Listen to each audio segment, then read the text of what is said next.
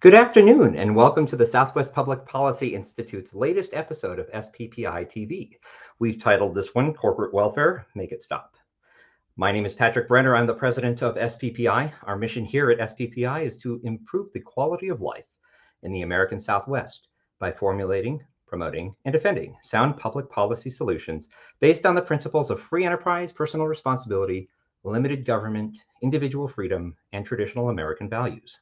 We are dedicated to delivering better living through better policy. SPPI is a 501c3 nonprofit charitable organization. Donations to the Institute are tax deductible. Our work is sponsored by viewers like you. You can help us keep these events free. We invite you to consider making a contribution at southwestpolicy.com/donate. Please join me in welcoming our panelists for today. First, I have John C. Mozina. He is the president of the Center for Economic Accountability, a free market think tank fighting corporate welfare at the state and local level. And I'm going to hand it over to Vice President of Research at the Southwest Public Policy Institute, D. Dowd Muska, who will actually be participating in today's panel, and it'll just be you two. Dowd, go ahead, take it away. Thank you so much, Patrick, and I will do everything I can to not completely occupy the next hour, folks, because I've been fighting corporate welfare for 30 years. It's probably my favorite subject to tackle because it encompasses so much that's wrong with American public policy, from your local community right up to the federal government. But before I go to John, and I will try to let John get one or two words in over the next hour, I'm going to kick things off with two of my favorite examples from the world of corporate welfare. If you don't follow this issue all that closely, you might think of it as economic development. I think in the next hour, John and I are going to explain why corporate welfare is a much better, more descriptive term. One example from my home state of Connecticut, back in the People's Republic of New England, and one from right here in the Southwest, the American Southwest. In May 2006, Connecticut's governor, M. Jody Rell, taking office when the previous governor was on his way to prison. She was at a ceremony in Wallingford, Connecticut. She announced, quote, "This is the new financial services industry. These are high-paying jobs, career jobs. These are the jobs we want for the future." This was the kickoff of the corporate campus for a financial services company called Mortgage Lenders Network. This was in May 2006. The governor said this is the future of the financial services industry.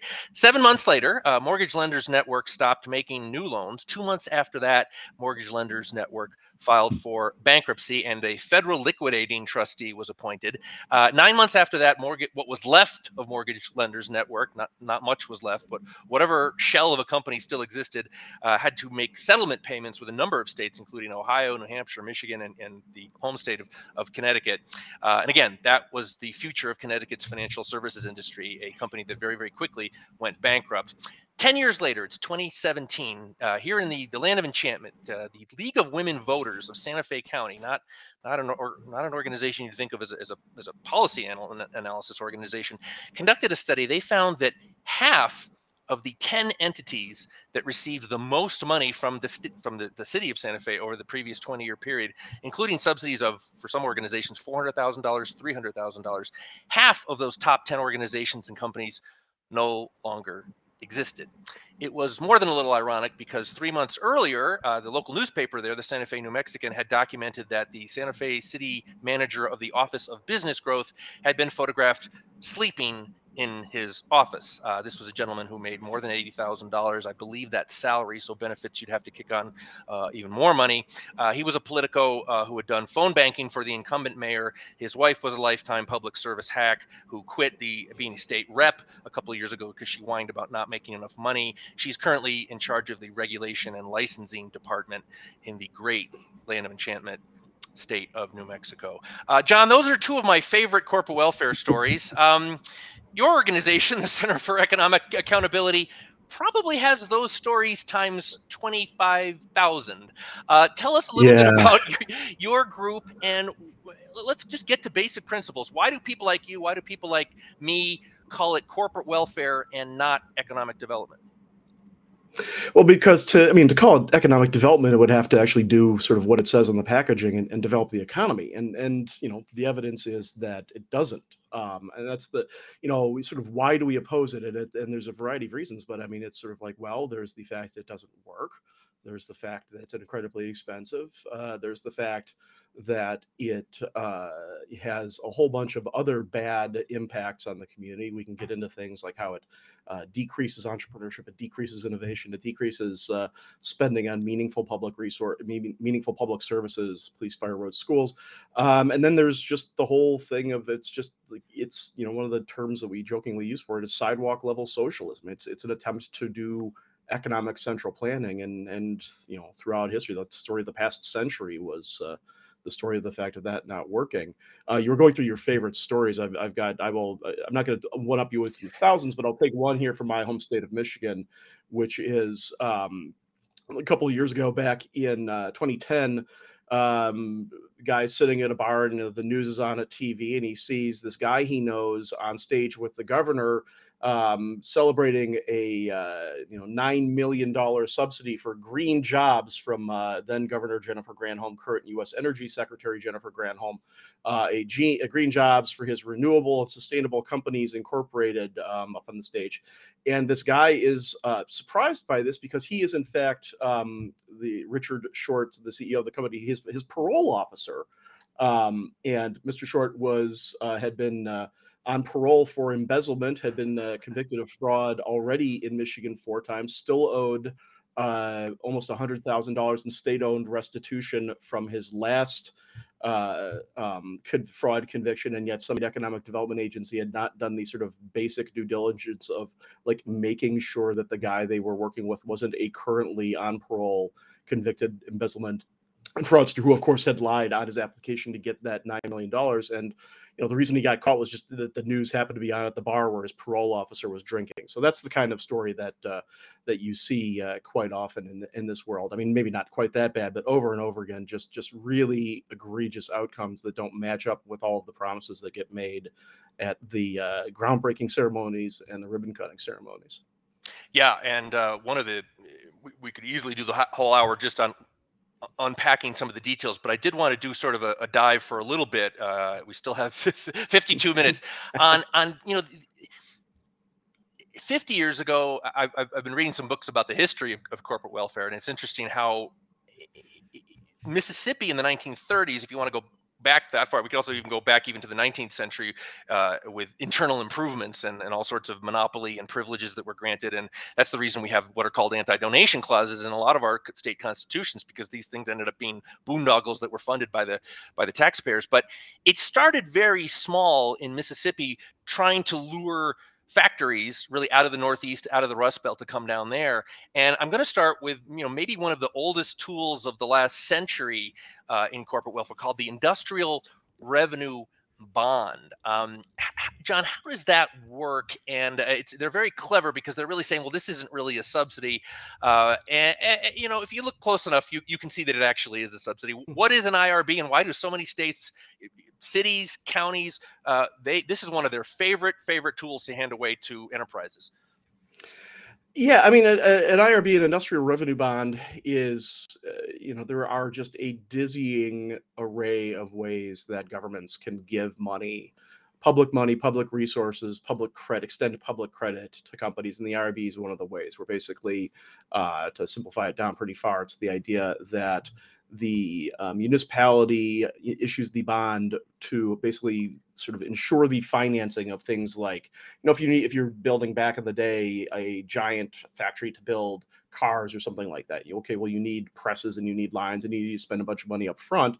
And maybe companies find that sort of financing hard, especially back in the day before the Wall Street and the like had made financing quite so liquid and made it so much easier to get money now than it used to be back then, back in the days of gold standards and such things.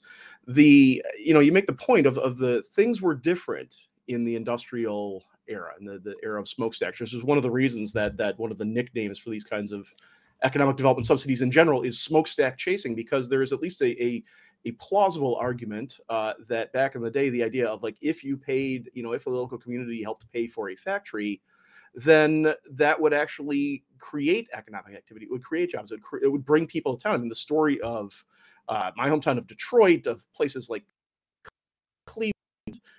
St. Louis, Baltimore, Chicago, American industrial age cities. The story of people moving, sort of as farming became less labor intensive, moving off the farms and going to where the jobs were. Detroit is the story of the people leaving the South, largely African Americans, leaving the South and coming up to Detroit where the jobs were in the factory, and they were good jobs, and you could make sort of middle class jobs. And so it made a certain amount of sense for a city to say, like, well, hey, we can get this going if we help the company with the factory, if we help them with the plant, the steel mill, then people will move here and we will have a secure economic future. At the time, like I said, there's a good, you can have philosophical arguments about whether that's the proper role of government, but at least from a dollars and cents ROI perspective, like, yeah, it seemed to reasonably work pretty well. I mean, assuming that the company survived for a meaningful length of time. The problem is today that, maybe we're jumping forward too much, but today that's turned on its head. Today, it used to be people went to where the jobs were. Today, jobs go to where the people are, the knowledge workers, what people have called the laptop class in recent years. The idea that people are going to where they want to live. It's the places that you see growing, places like Austin, Texas, Salt Lake City, Portland, Oregon, even though that's probably changing a little bit. The various places, Maricopa County in Arizona, various places, a lot of them in the Southwest, where folks want to live because there's a quality of life that they're looking for. Florida is a good example of that. The thing is that companies now are so dependent on a skilled workforce. It's virtually every survey that someone does of corporate site selectors, they say, what are you looking for? Workforce is far and away the number one skilled, sort of white collar or high blue collar, sort of, robot repairman type workforce. Companies are going where those people are, which means that the companies are going to where the quality of life is not, it's not a function. People aren't moving across the country to take a factory job anymore. Companies are moving across the country to find computer programmers and, automated milling machine repairmen and things along those lines. Well, it's interesting you mentioned agriculture because I was raised on an apple orchard in southern New England, and it's fascinating how when we talk about the Farm Bill every 5 or 7 years at the federal level, this atrocity that funds people who should not be getting a dime.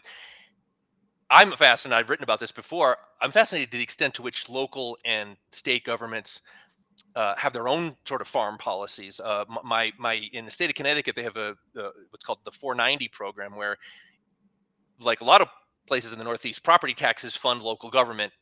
Farther west you go, property taxes sort of drop off to be almost nothing in a lot of states. But the law in Connecticut is your land, if you're actively engaged in agriculture, it cannot be assessed for the market value of the land. It has to be assessed as if it were going to be maintained as a farm. So the notion that a farmer could unload that land for a big chunk of money because someone's coming in to do a big development. No. It's assessed on maintaining it as a farm, which is an immense indirect subsidy where you get a tremendous tax break, particularly if you have dozens of acres, hundreds of acres, thousands of acres.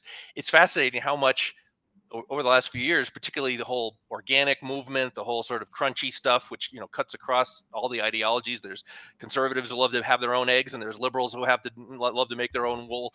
Agriculture, it's not just crony capitalism, as some people have called it. It's not just at the federal level anymore. It's also at the local and state level. And Connecticut is a wonderful example of that. Loan guarantees, John. Tell us about loan guarantees. This is where the government sort of steps in and assists an enterprise in getting money or getting an interest rate that it might not otherwise be able to get. Yeah, I mean, it's again, like the mechanism is that the federal government is pledging, whether it's direct dollars or it's a tax break or it's a tax abatement or it's they get cheaper, the company gets their money cheaper because they have the faith and credit of the state or municipal government behind it by guaranteeing the loan against default, so they can pay a lower interest rate because the government says, well, if they default, we'll cover it, and so the bankers and lenders will lend at a lower rate. Like I said, there's just a dizzying array of different ways to give basically to give public money to private companies for private profit. And most of them are designed in such a way as to try to let politicians say, oh, well, we're not actually giving them, any tax dollars. There's no tax dollars changing hands here. Well, I mean, yes, there is if they default on the loan guarantee and taxpayers are on the hook for the loan. Or, the idea that, well, oh, it's well, they're just paying less in taxes. That's a tax break. That's, anybody who's ever played with the balance sheet knows that a dollar in income or a dollar less in expenses end up at the same point on the balance sheet. And as far as I've had legislators, especially sort of conservative legislators, try to say, oh, this is I'm in favor of tax breaks for anybody. I'm in favor of businesses paying less in taxes. I've actually talked to the great Grover Norquist at Americans for Tax Reform about this, the sort of the father of the taxpayer pledge, and he's said, and sort of given me permission to quote him in saying that those are not actual tax breaks. It's just corporate welfare, and instead of giving a couple companies a few specific breaks or a few special breaks, instead what we should be doing is cutting everyone's taxes by the aggregate amount. And there are times when the amount of money that's getting abated in taxes for a few companies adds up to the equivalent of everyone's taxes. Back in 2015, 2016 or so, I forget the exact year, state of Michigan, a couple automakers that had gotten just massive tax breaks during the mid 2000s recession. They weren't using them when they weren't making any profits. You pay taxes on your profits. So they held on to them until they started making taxes. Then all of a sudden cashed in so many of their tax credits all at once that there was more money that year that went out in corporate tax breaks than was collected in all corporate income taxes combined. Basically, every business in the state paid their corporate income tax, and then more than that money went out from the Treasury to a couple automakers. So that's really the environment that can happen in that world. Yeah, and it's interesting when you talk to, I call them revenue-crats, people who are in government or they're activists, and they're more concerned than anything about revenue stability. That's why we have to have our three-legged stool of taxes, which, I think places like Texas prove that maybe you don't need all three legs of that stool. But from time to time, you'll hear them complain about the unpredictability of differential tax treatment and the fact that companies kind of change the dates when they're applying or when it's awarded and that kind of thing. But I think you make a really good point about the picking of winners and losers. I've often said that the economic development world, I probably could use vulgarity, but I won't. But the people who live in that world are as self-directed as teenage girls at the mall. They go with whatever's popular, with whatever's cool. And if you really look at the bill drafts in Michigan, where John is, anywhere here in the Southwest, it's fascinating. If you look at the bill drafts at the beginning of legislative sessions, fortunately, in most states, most of those bill drafts don't become law, and too many of them do become a law. But whatever's hip, they want to create a tax credit for a deduction or any kind of program. And I want to get John's thoughts on this. Right now, John, I think if you want to go farming for corporate welfare, I would say energy storage, cybersecurity, and nanotech. If you want to harvest money from the taxpayers directly or indirectly, those are very, very big in economic development right now. Have you found what I've found, that kind of trendiness with these people? It's kind of what will get headlines, what will fool voters, what will look good if you're giving an interview because it looks like you understand the economy. It's on a very superficial level and not at all good long term for the overall health of the economy. Yeah, and I mean you're absolutely right. And it varies some state by state as well. There's some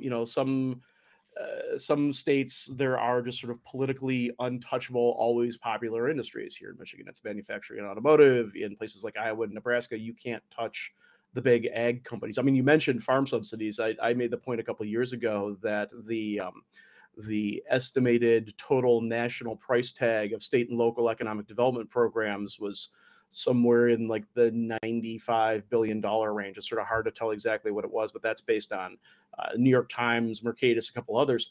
At the time, that was like more than, I think it was 3 times more than the USDA reported in direct federal farm subsidies that year. So this kind of corporate welfare puts the farm bill stuff to shame in many cases.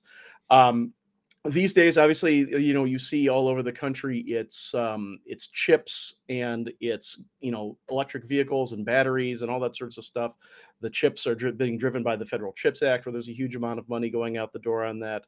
But to your point of the sort of the political popularity of this, it all comes down to what I say all the time is really the fundamental truth of these programs, which is that they don't exist actually in the real world to create jobs. They exist to make voters believe that politicians are responsible for creating jobs. They are a political tool, not an economic tool. There's any amount of research, and we curate a whole list of it on our website, against the idea that these deals have any meaningful economic impact on the communities that they're supposed to be benefiting. There's arguments from people like the university professors at the University of Iowa so that 90% of these deals are failures and only 10% succeed. And I talked to them and they're like, the problem is we can't figure out which the 10% are ahead of time. Professors at UNC and UConn saying that, the thing should be clear to any policymaker that these things do not create jobs. Over and over again, the research just from independent name brand major researchers all over the country is just really, really clear on this stuff. What's also clear, however, is that there's also a whole bunch of good research that there is a meaningful political benefit to politicians and elected officials who take care of this stuff. Big subsidized states where governors are running for re-election are twice as likely as those where they're not to see sudden large 20% or more jumps in subsidy spending. So basically like, oh yeah, go figure, just as we did this past election cycle, there were 7 states where governors made billion-plus-dollar subsidy deals and were running for re-election. All 7 of them won their re-election campaigns. Companies that make political donations are 4 times more likely to get a subsidy deal than those that don't. And those subsidies are, I think it was 63% larger on average. Politicians who make subsidy deals have higher margins of victory on election day. They are more likely to receive campaign donations. One fundamental piece of research from professors Nate Jensen at the University of Texas at Austin and Eddie Molesky at Duke University found that when a swing state governor can take credit for, quote, winning 1,000 manufacturing jobs through subsidy deals, they can see as much as a 9% increase in their intent. 9% among independent voters will win you a lot of elections. And while most politicians probably don't know what that specific number is, it's pretty clear just from especially watching last year in the election campaigns that they get at a gut level, at the very least, that these subsidy programs are extremely powerful political tools. I've made the argument before, if you're worried about dark money in American politics, start looking at these things, because the amount of money that goes into these just massively overwhelms the amount of money that actually gets spent sort of through campaign finance tools. By far, these deals are really the undiscussed and undiscovered method of election financing that's really going on out there. Yeah, we're definitely going to get into the issue of the right-left alliance. I'm glad you mentioned dark money, because of course that's thrown out by people on the left all the time, and that there's some complications with that accusation. It's not as sound as they say, but it is fascinating, and it's for people who are concerned about polarization in our country, and we're all screaming at each other or worse. Folks like you, folks like me are all too willing to partner with people on the progressive left when it comes to this issue, because it just seems that great middle ground where it is just dead wrong on this, and there's just sort of all too often lockstep agreement. I can see someone who's not well versed in this just saying something like, "Well, government exists, to make life better for us." I mean, you guys are opposing the creation of jobs. From a first principles perspective, John,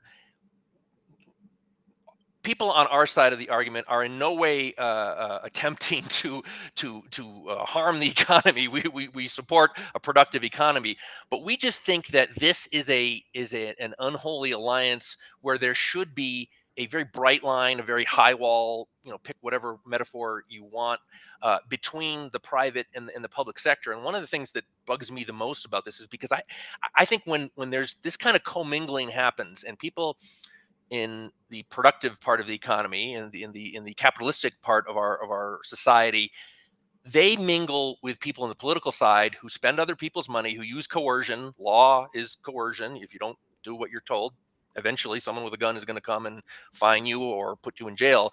And on the government side, where there is a legitimate role for government, I'm a libertarian, but I believe there's a legitimate role for government. Government starts to pretend that somehow it's responsible for wealth creation and technological innovation. From a first principles perspective, your thoughts on that? I think we can get lost in the statistics and the studies, but there's a philosophical, I think, a very sound philosophical objection to this, really founded on Enlightenment principles. Your thoughts?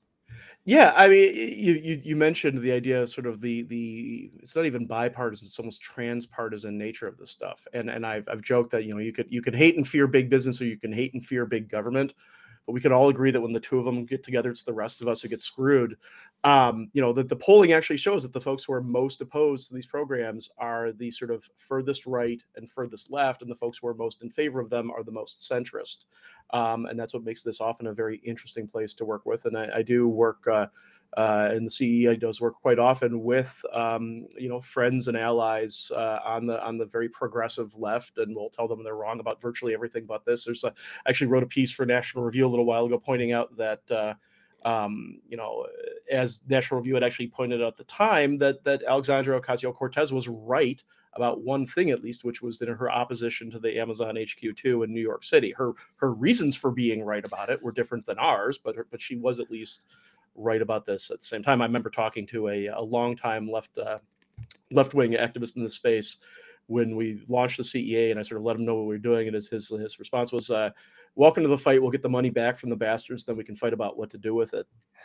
But to the first principles, I mean, it really does come down to as you said, to the role of government, and to the just sort of basic, Frederick Bastiat level of just like, no politician, no bureaucrat is capable of planning an economy effectively. They're not capable of selecting what businesses can and should be successful. I joke that if bureaucrats were, it's like, state economic development agencies were able to actually, realistically look and say, this business is a great investment, they're going to go gangbusters, they wouldn't be making civil service salaries in state houses. They'd be making millions and billions on Wall Street and hedge funds or whatever. I mean, this is these programs use the rhetoric and the language of investment, but if actual investment firms investing people's money acted the way these agencies do, the operators would be fired, broke, and often in jail for the way that they behave. And I joke, they celebrate their wins, but they celebrate wins like a roulette player who puts money down on red and black and then celebrates when it wins. Well, yeah, like it won, but like on the whole, you've lost a whole bunch of money because you put money down on everything, and you're just not talking about your losses. The simple reality is that, as I said, these are fundamentally, and the term socialism gets thrown around a lot these days, sometimes correctly, sometimes incorrectly, I think, but this really is socialism in a very meaningful way. So, as I said, the sidewalk level socialism of government taking a direct financial stake in the means of production, in factories, in data centers, in corporate headquarters.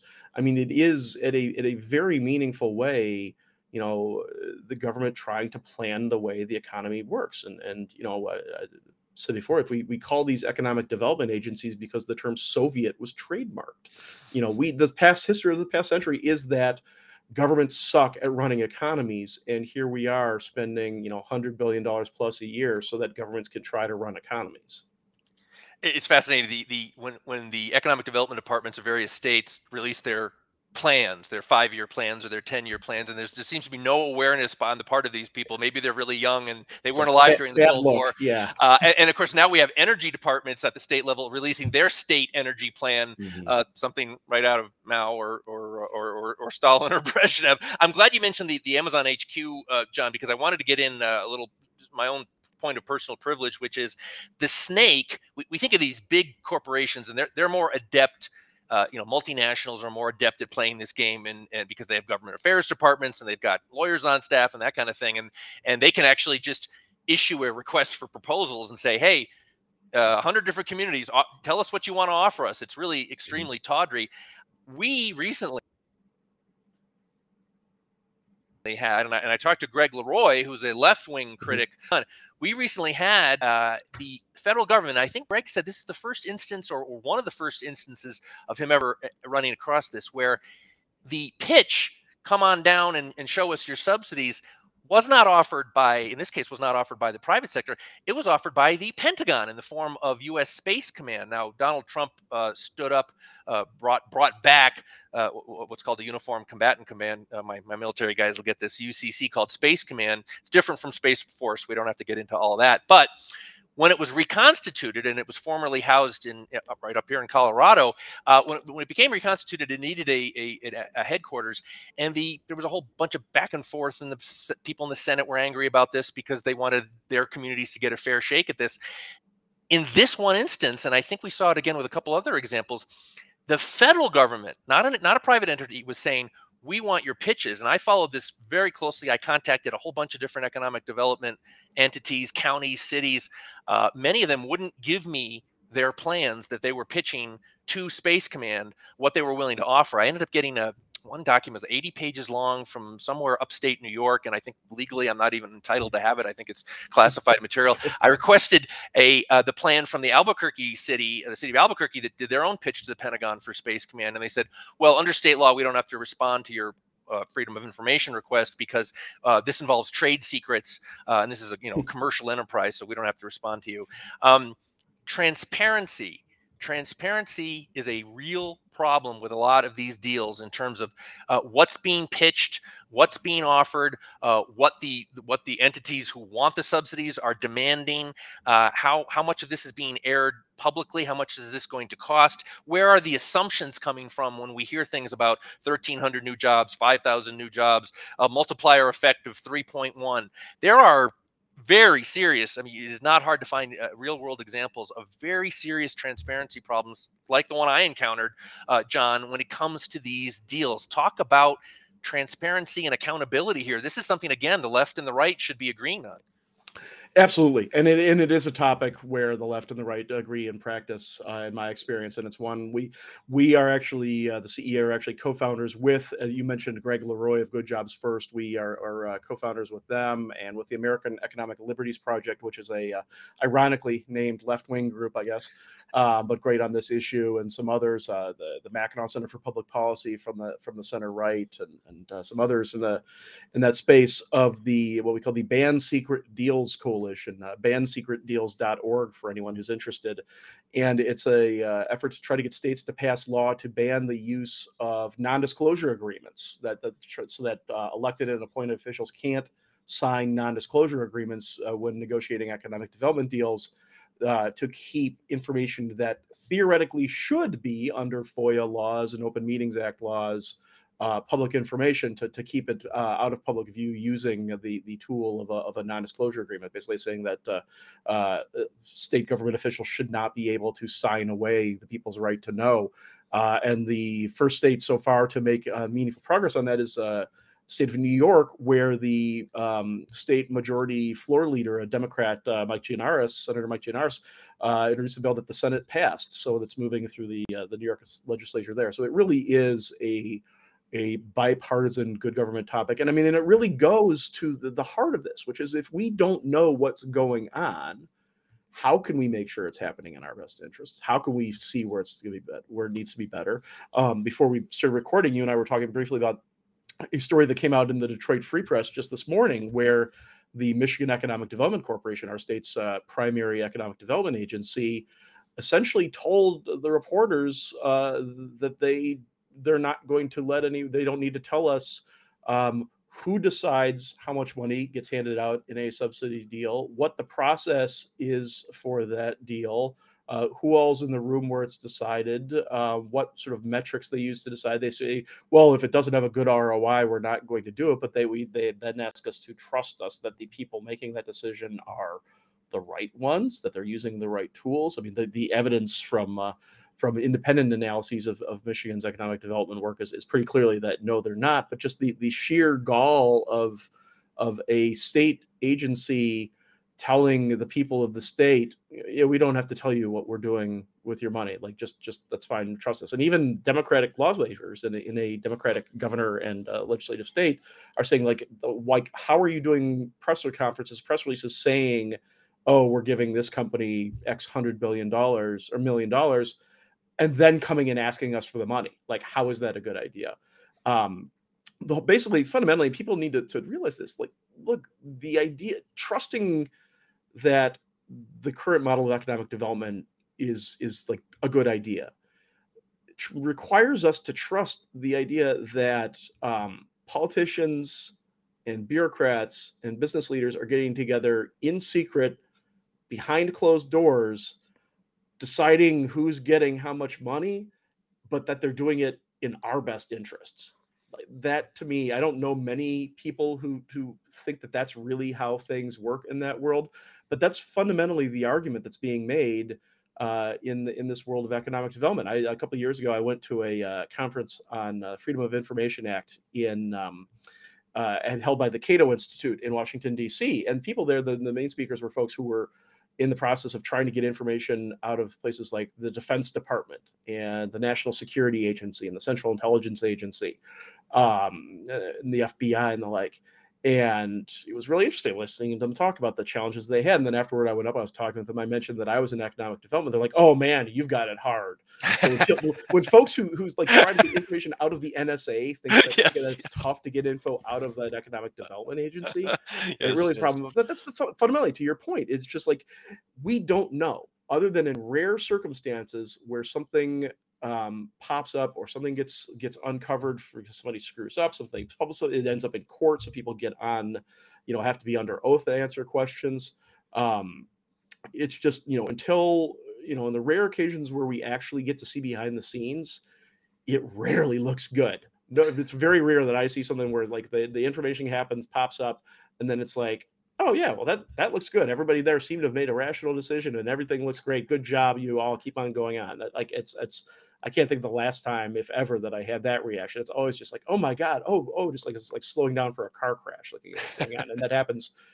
It's often enough when we see it's often enough, or it's a high enough percentage when we see behind the scenes that it makes us feel that, like, realistically, just Occam's razor, that's probably the way just things really are. And frankly, I didn't mention in the beginning that I come to this world after spending the better part of 20 years in sort of what I now know to call the private sector. I thought of it as having a job, and I was, I wasn't an economic development professional, but I was in the world of being a consultant, and I worked with economic development agencies. I worked with companies that got subsidies. I worked with real estate developers that were getting subsidy deals. I planned like press conferences where they had, my scorecards, like one president, probably a half dozen governors, U.S. senators, and various other folks along those lines. So, I saw behind the scenes of this stuff, and nothing that I see now in the world of like research and critique and other things I say now are contradicted by my experience of being behind the scenes in terms of all those sorts of things. It's just, it's not that everyone who's handing out, and not that every elected official or every agency person who's involved in these deals is acting in bad faith, anything like that. There's certainly plenty of folks that don't know any better, that are just trying to do the right thing. They think like this is the only option I have. They think, I could try to fight this, but I got to keep my powder dry for other things. Certainly not that everybody's a bad actor, but the system encourages and rewards bad actors, and it's able to do that because it's so hard for us to figure out when someone is acting badly, as opposed to trying to act in our best interests. Well, I'm glad you brought up your experience in, as I call it, the productive sector. I've studied this for 30 years. It's what companies are looking for, what entrepreneurs and investors are looking for. Yes, you can point to an individual deal where an industrial revenue bond or a grant program or something made the deal for them. Mm-hmm. But again and again and again, I mean, for decades now, you mentioned earlier, workforce, infrastructure. The data centers want reliability of electricity. They want cheap electricity. There are so many other factors at work here. The defenders would say, if we didn't have this menu of tools, and John and I, at the beginning of this discussion, I think we talked about 4 or 5. I have about another 13 on my list if we wanted to get into them. talk about, I think, what's really a fundamentally dishonest argument on the part of the economic development community, which is, but for this policy tool, you and I would call it a subsidy, this wonderful job creation, this building standing here, this skyscraper downtown, or whatever it is, this factory, but for our, the wisdom and our planning and the policy tools we have at our disposal, we wouldn't have created these jobs. Economic development is a very, very complicated affair. And of course, it can vary by individual firm. It can vary by industry in terms of what's desirable. They're not really telling the truth in every case, John, when they say, we sealed the deal with this subsidy. Yeah, and the thing is, most state laws that I'm familiar with require them to say that they say, okay, this deal is they're called, a lot of them are structured as closing funds to try to close that deal. A lot of them require that, okay, if not, but for the subsidy, the project would go elsewhere, the jobs would go elsewhere.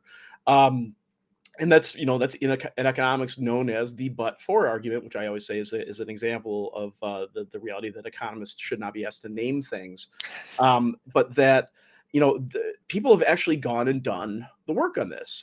There's a very well-respected, really smart and well-known researcher in this space, a guy named Tim Bartik. He's at the Upjohn Institute for Employment Research in lovely Kalamazoo, Michigan, here in my state. And he's probably the most widely quoted and cited and respected researcher on this stuff. And he actually went and he looked at a couple hundred different studies that tried to get into the but-for argument in various places. And he did an analysis of all the studies and came up with sort of, okay, here's what the consensus is, which is that somewhere between, at best, these subsidies actually change a company's decision in 25% of the time, which means that 75% of the time, these subsidies aren't changing the company's decision. They were going to do the same thing anyways. At worst, they change the company's decision 2% of the time. So somewhere between 2 and 25% of the time, the subsidy works. Tim usually, I think, sort of shorthands that to 80%, 1 in 5 times. And I think that's probably a somewhat reasonable one. Like I said earlier, there's and that doesn't even get into the question of whether it was worth it, whether it was actually a good deal. It just says that it actually changed the company's decision. So that's where I think you get where the University of Iowa research from the Journal of the American Planning Association I talked about earlier that found that 9 out of 10 times it doesn't work. And that's a good that's a good way of looking at this from the standpoint of the idea that that's exactly what the site selection industry's own research says. Every year, Area Development Magazine surveys, for 36 years, they've been surveying corporate site selectors on what factors they are looking at right now, this next year, on site selection. So it's for 36 years they've been doing it. And every year, every time they go through, tax incentives and all this sort of stuff, end up somewhere 8th, 10th, 12th, somewhere in there in the list of ranked in terms of what matters to them. So, it's not that these things don't matter. Sometimes they do. Sometimes, as you said, they make the difference. Question then becomes, was it worth it or not? But they are so far down the list that it's very rare that that everything else is so finely tuned, that the workforce is so finely tuned, the available, plots of land, the proximity to customers, suppliers, natural resources, competitors, all of the energy costs, corporate tax rate, land property taxes, all those sorts of things, that all the other things that matter more are so finely balanced between 2 or more places that it's the subsidies that finally make the difference. And the big thing for people to realize is that in the bigger the project, the less likely they are to make a difference. The example I use of this is every year we hand out a Worst Economic Development Deal of the Year award. 2 years ago, it was Apple handing $834 billion North Carolina handing $834 billion to Apple Computer to build a research lab in the Research Triangle. And said, oh, if it wasn't for this, they were going to go to Ohio. And being from Michigan, I am constitutionally required to crap on Ohio and note that there's no roving bands of unemployed AI researchers going around Ohio. That's the research agrees with me on that one. Go Blue. But they gave $834 million, and that sounds like a lot of money. And for a state budget, it is. The thing is, Apple has more money than North Carolina does. Yes, yes. Like Apple has more in revenues than North Carolina does. Apple has more money in the bank than North Carolina does. Apple's, for what it's worth, the $834 million over 30 years, Apple at that point was reporting more than $1 billion in revenue a day. So less than 1 day's worth of corporate revenues spread thinly out over the next 30 years is not going to change Tim Cook's mind on where to put some really important corporate research facility. Now, someone in Apple whose job it is to negotiate subsidies got a gold star and probably some stock options that year.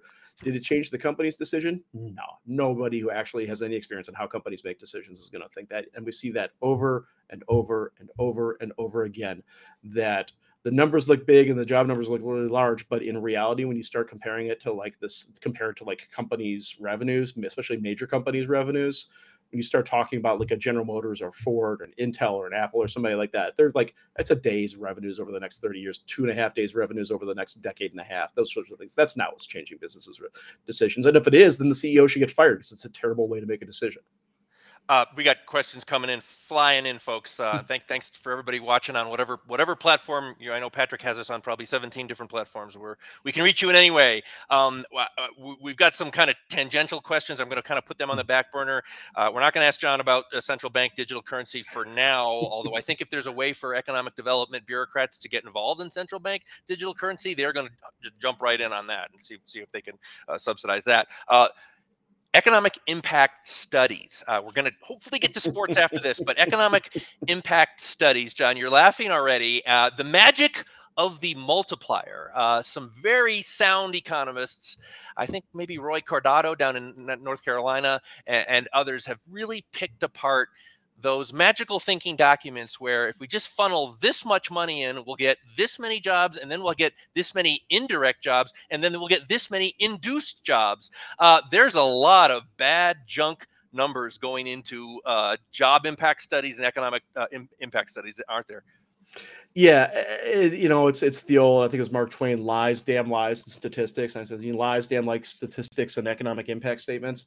There is just so, it's the classic garbage in, garbage out. These tools can be used. You can plug whatever numbers you want into these tools. And I've talked to experts, it's not that you can't sort of predict the economic impact of something within a range of uncertainty. And that's one of the things, is that no economic development agency, no governor ever talked about this stuff in terms of like, well, this will create between X number of jobs, whatever, and it's uncertain, and here's like a range of uncertainty the way an actual economist would. They say it will create 10,427.2 jobs or something like that, and they don't know. They also abuse these tools by stretching them out way beyond any like rational ability to predict things. Governments are hard pressed to predict like what will happen in the next year in terms of like revenues and economy and all that sort of stuff. 5 years, I've talked to economists, basically like you could maybe get away in some cases if you were trying to like publish a paper in a refereed journal where other economists were going to try to pick apart your work. You could maybe get away at most with using these tools to try to predict 5 years out.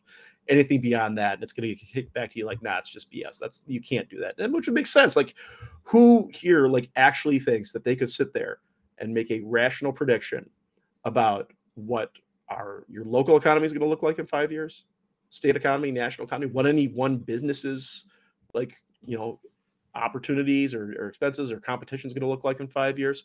I mean, it's virtually impossible. And some of these folks are working, 10, 20, 30 years out. I did talked about the battery plant out in West Michigan. It's got a 30-year abatement. I'm just, by the time this battery plant abatement runs out, we're almost going to be in the time frame of the Jetsons, which is just, it's insane. We'll have our flying cars then. I mean, just about. Literally, that's how I think. Like, I actually did the math, and daughter Judy Jetson will have been born by the time this one factory subsidy rolls around. It's a 30-year thing for a lithium battery factory. The lithium battery is only 37 years old as a technology. Like, nobody knows what's going to happen. How are you doing that?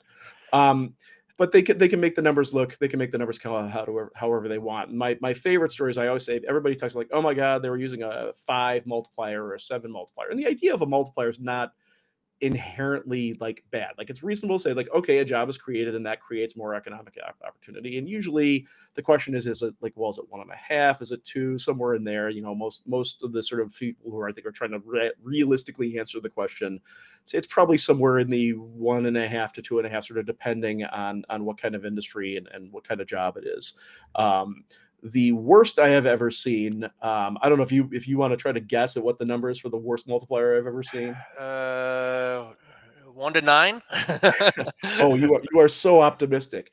It is 39.1, which was when the Carolina Panthers got the state of South Carolina to subsidize them moving not their stadium, but their practice field and team headquarters to Rock Hill.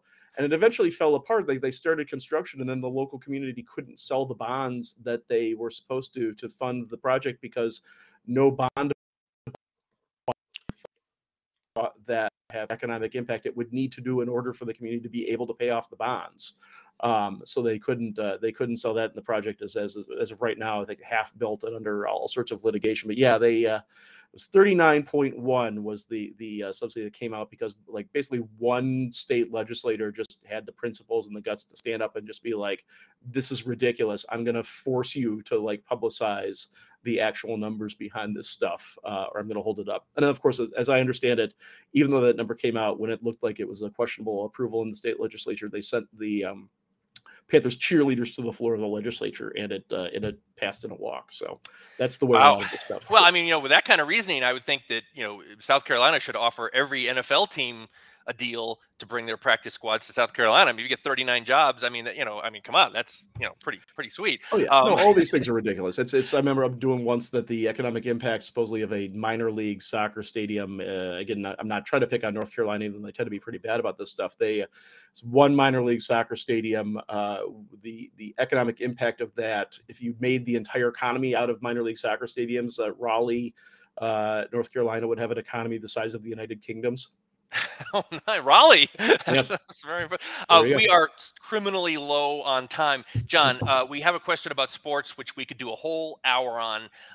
Here in the Southwest, we've got the vote coming up for the Arizona, Colorado. I'm sorry, it's the Arizona Coyotes. We also have the Oakland A's possibly moving to Las Vegas. So these are issues really in the news really daily here in the Southwest.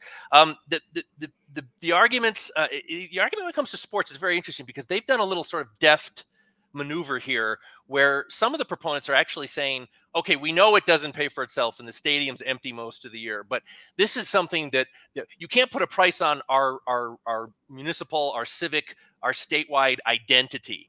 You're starting to see some of those arguments coming out. They're like they're throwing out the math when it comes to this. It's talking about tawdriness, the ability of sports franchise owners, most of whom are not hurting financially, to extort sort of the goodwill of the fans in a region. This is something that's been going on for decades now. This is not particularly new. We have just 7 minutes, but your thoughts on that? I find it, if you're talking about this is some of the worst of a very ugly society of subsidizing private industry. When it comes to sports, it's something that really I find tremendously distasteful. Yeah, because as you can see over my shoulder, our pay for your own damn stadium campaign. Yes. Back in 2017, the University of Chicago has what they call the Institute of Global Markets, and it includes a panel that basically the most eminent economists in the country, folks who are like chair of like Ivy League economics departments and the Council of Economic Advisors and all sort of like the best known economists in the country. And they survey this panel every so often on economic questions. And every now and then they throw in sort of a fun question. And back in 2017, they asked this panel, basically asked, do you think that stadium subsidies return more to a community than it costs taxpayers? And the result was as close to unanimity as you can virtually possibly get. It was 84% said no, 11%, don't know, not sure, and 4%, which was one guy, said yes. And that one guy was apparently a massive Cubs fan, and his Cubs had just won the World Series. And he sort of made that argument that you were making, which is that, well, economically, no, it's terrible. but the sort of like civic virtue and pride and happiness is worth the costs. Now, my favorite part of that whole thing is that the 88 or was it 84% who said no included 7 Nobel Prize winners in economics. Wow. So it is hard to find any question in economics, like law of supply and demand, even the level of economists agree that these things are terrible, terrible, terrible ideas. And I get the civic pride issue. I mean, I'm a huge sports fan. I'm a sports season ticket holder. It is a big part. I mean, the TV behind me in my office here is not for C-SPAN or whatever. It's for Tigers games.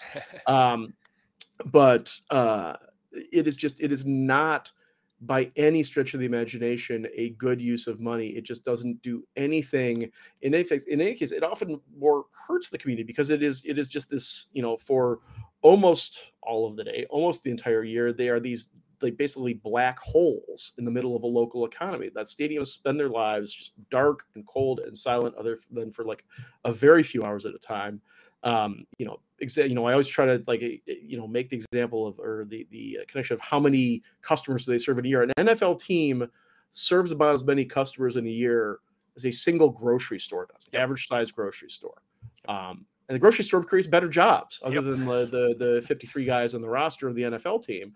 The jobs at a stadium tend to be second job, side job, minimum wage service whatever. jobs. They sort of suck. So the civic pride thing, realistically, the answer is that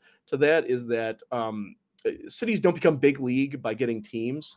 Cities become big league and then they get teams. That's why you see teams going to Austin, to Oklahoma City, to Salt Lake. You can watch where teams go and where expansion teams happen and where teams move. It's because the city has grown to the point where it is a market that justifies a sports team, which might not be, a great answer for the folks who lose their teams. I can only imagine, A's fans or any of those folks who lose their teams. That's got to be heartbreaking. Again, I have this huge emotional connection to my teams. It would kill me if they move. Maybe the Lions. You could have the Lions, but beyond that, we'd level an NFL team in Detroit. Beyond that, it is so much money. Last year we broke the $1 billion barrier for state subsidies, and this year we've already had a $1.25 billion one. Last year's the Buffalo Bills. This year it's the Tennessee Titans, and it's just more and more and more. That's real money that can be either not taken from taxpayers in the first place or spent on other, meaningful public services that benefit everyone rather than just a few billionaires. And this is one place where I will go to the barriers. Usually I think billionaires, hey, cool, you probably created something, but in this case, no, just like you pay for your own damn stadium. Everybody else around the world manages too. You can do it too. Well, and also this argument about being loyal to the team and having civic pride. Does the owner have loyalty to the community if any good deal comes along and he can just pack up and bail on you? Yeah, exactly. Where does that loyalty begin? John, this has been a great hour. We got to have you back for another hour.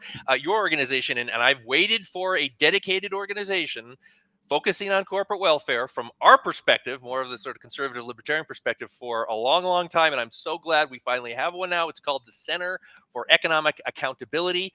Your website, John, and how people can find out more about your work. You're active on social media and you're fighting this battle every day. Sure. Thank you. I appreciate that. Yeah. We created I used to be at a state-based think tank. And when I left there, one of the issues we really realized that there needed to be someone who was just focused on this issue. And a lot of times it's because there's a lot of folks who have a lot of money in this, and there's a lot of bad actors out there that will sit there and apply pressure to any organization that looks like it's trying to get too loud or too effective on this sort of stuff. And so we needed an organization that, in addition to one that was just, subject matter experts, one that was really focused on following on this every day. Also, one of the roles we play is what we like to call plausibly deniable bomb thrower. There's places where folks can't just get sideways with the governor or with the Chamber of Commerce or whatever, and they need someone who can come in and actually, pick the fights and tell the truth that needs to be told. So we are at economicaccountability.org is the website. We've got a lot of really good resources there for people who want to learn more. You can go sign up there. We will send you a pay for your own damn stadium sticker for free. Let us know what color we have. We have Oakland A's ish, not copyrighted team colors for those in Nevada and elsewhere. A lot of colors that look very relevant to places where teams are asking for particular stadium subsidies. Or on Twitter, we are Accountable Econ on Twitter. You can just sort of search Center for Economic Accountability and on Google, and you will find us. That's awesome. I'm proud to say I post on our Twitter account for the Southwest Public Policy Institute corporate welfare quotes on an almost daily basis, and John's been known to retweet us once in a while because in our 8 states, our 95 million people, corporate welfare is a sad reality, as it is in other regions of the country. Thanks for tuning in, folks, for another edition of SPPI-TV. There's a quick QR code on the screen right now if you want to support us. We want to keep these events free, but we can't do that unless we have generous support from folks like you. Check us out at southwestpolicy.com. And of course, we're on all the socials, the Twitters, the LinkedIn's, and everything else. Our goal is to preserve the strength of the American Southwest, the 8 states of the American Southwest, maintain our region as a beacon and an outpost, really, for the best of America, the American experiment, and also fix where we have problems. So, because our region is not perfect, and the words California and New Mexico come to mind. Thank you for your support. We will be back again next Friday. Check us out online, southwestpolicy.com, and we appreciate, as always, your viewership and your comments and feedback. Thank you.